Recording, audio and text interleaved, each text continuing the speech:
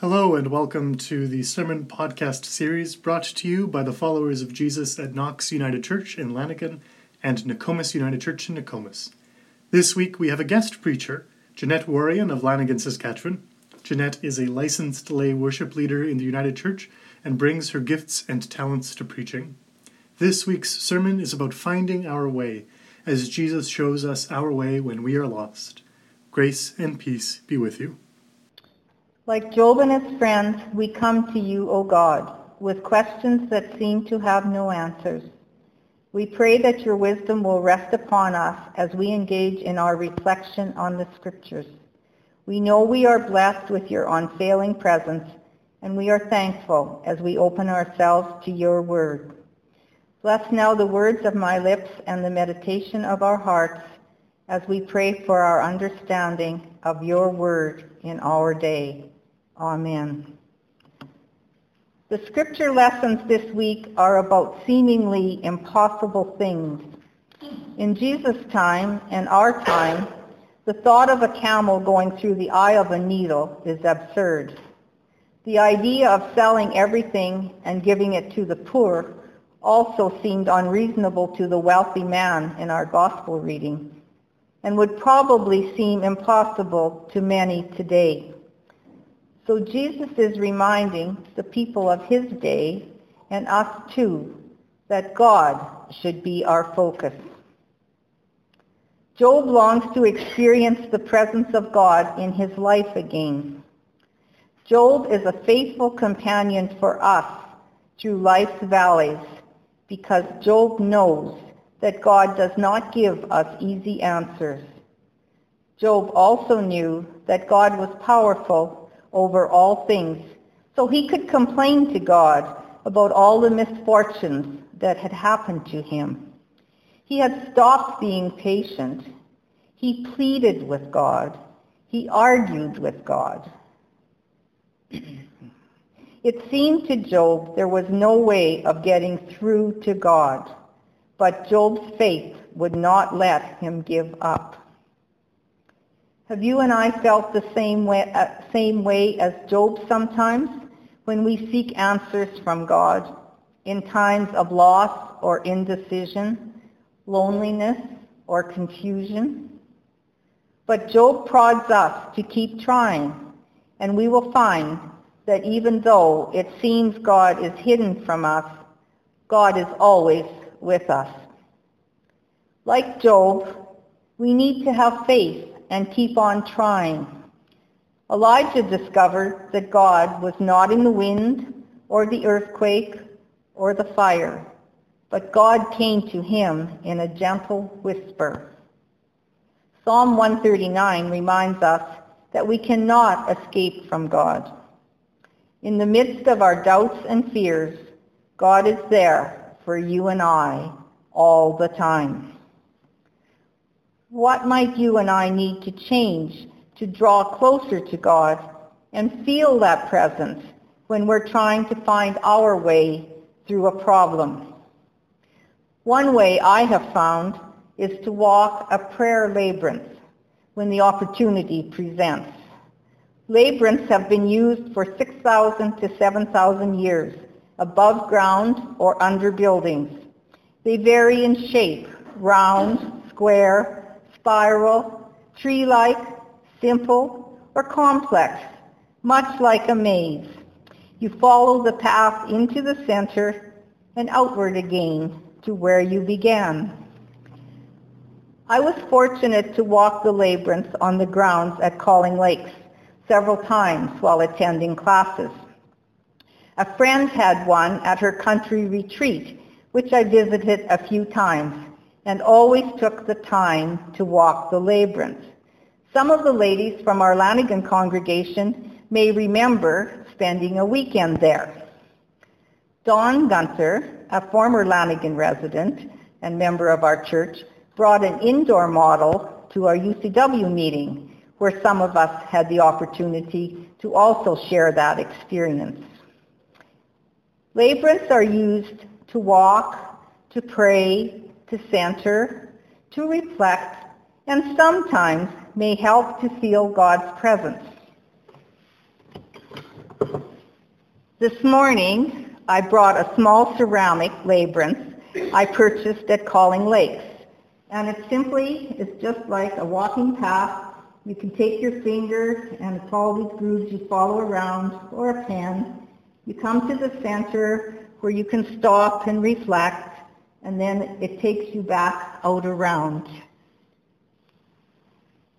This small version can lead you in an inward journey, much like a walk would do. Today, we live in a society based on the acquisition of wealth. Ours is a world across numerous cultures that strives to show signs of wealth. We strive for good-paying jobs with high-paying opportunities. But Jesus keeps repeating, it is hard for the wealthy to enter God's kingdom. Surely he can't mean us. But like the rich man, what is God asking you and I to give up?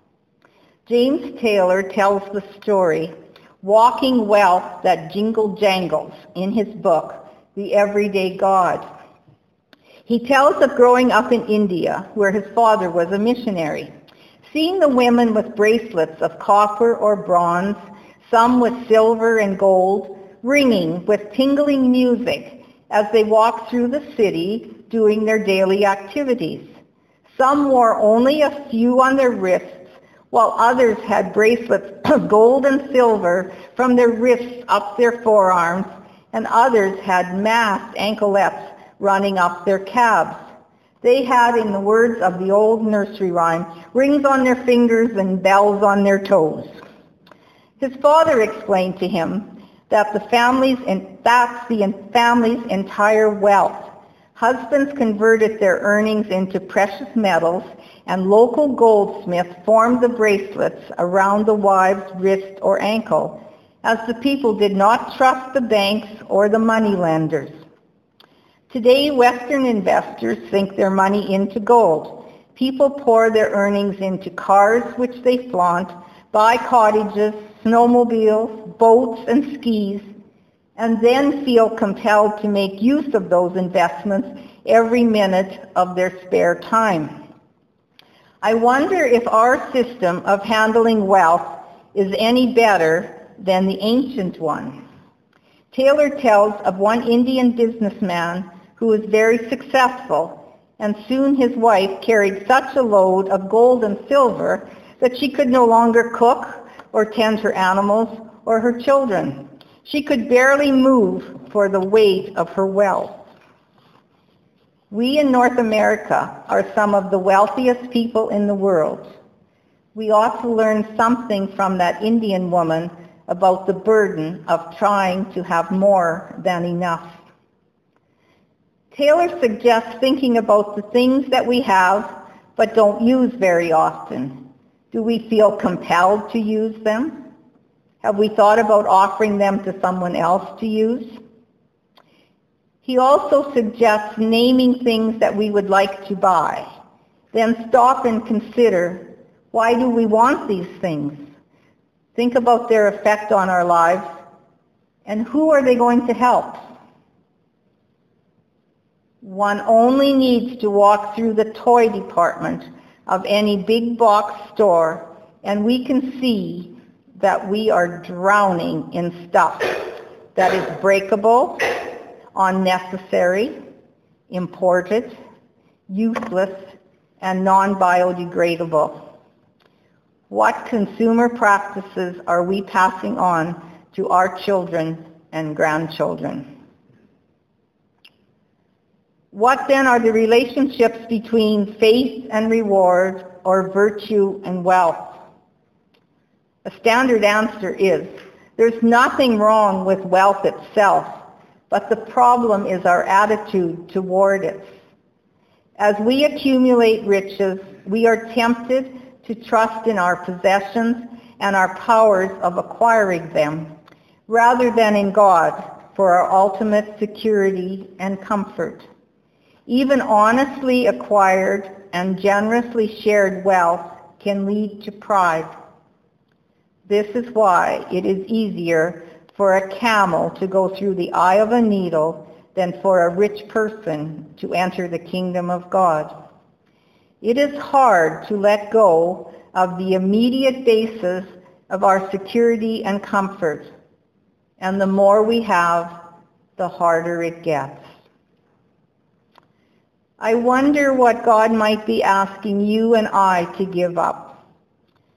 There are many ways of being and looking deeply within ourselves to see if there is something that you and I need to let go in order to find our way.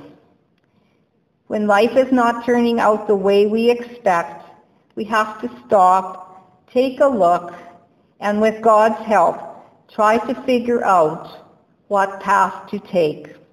Remember, with God, all things are possible. Amen.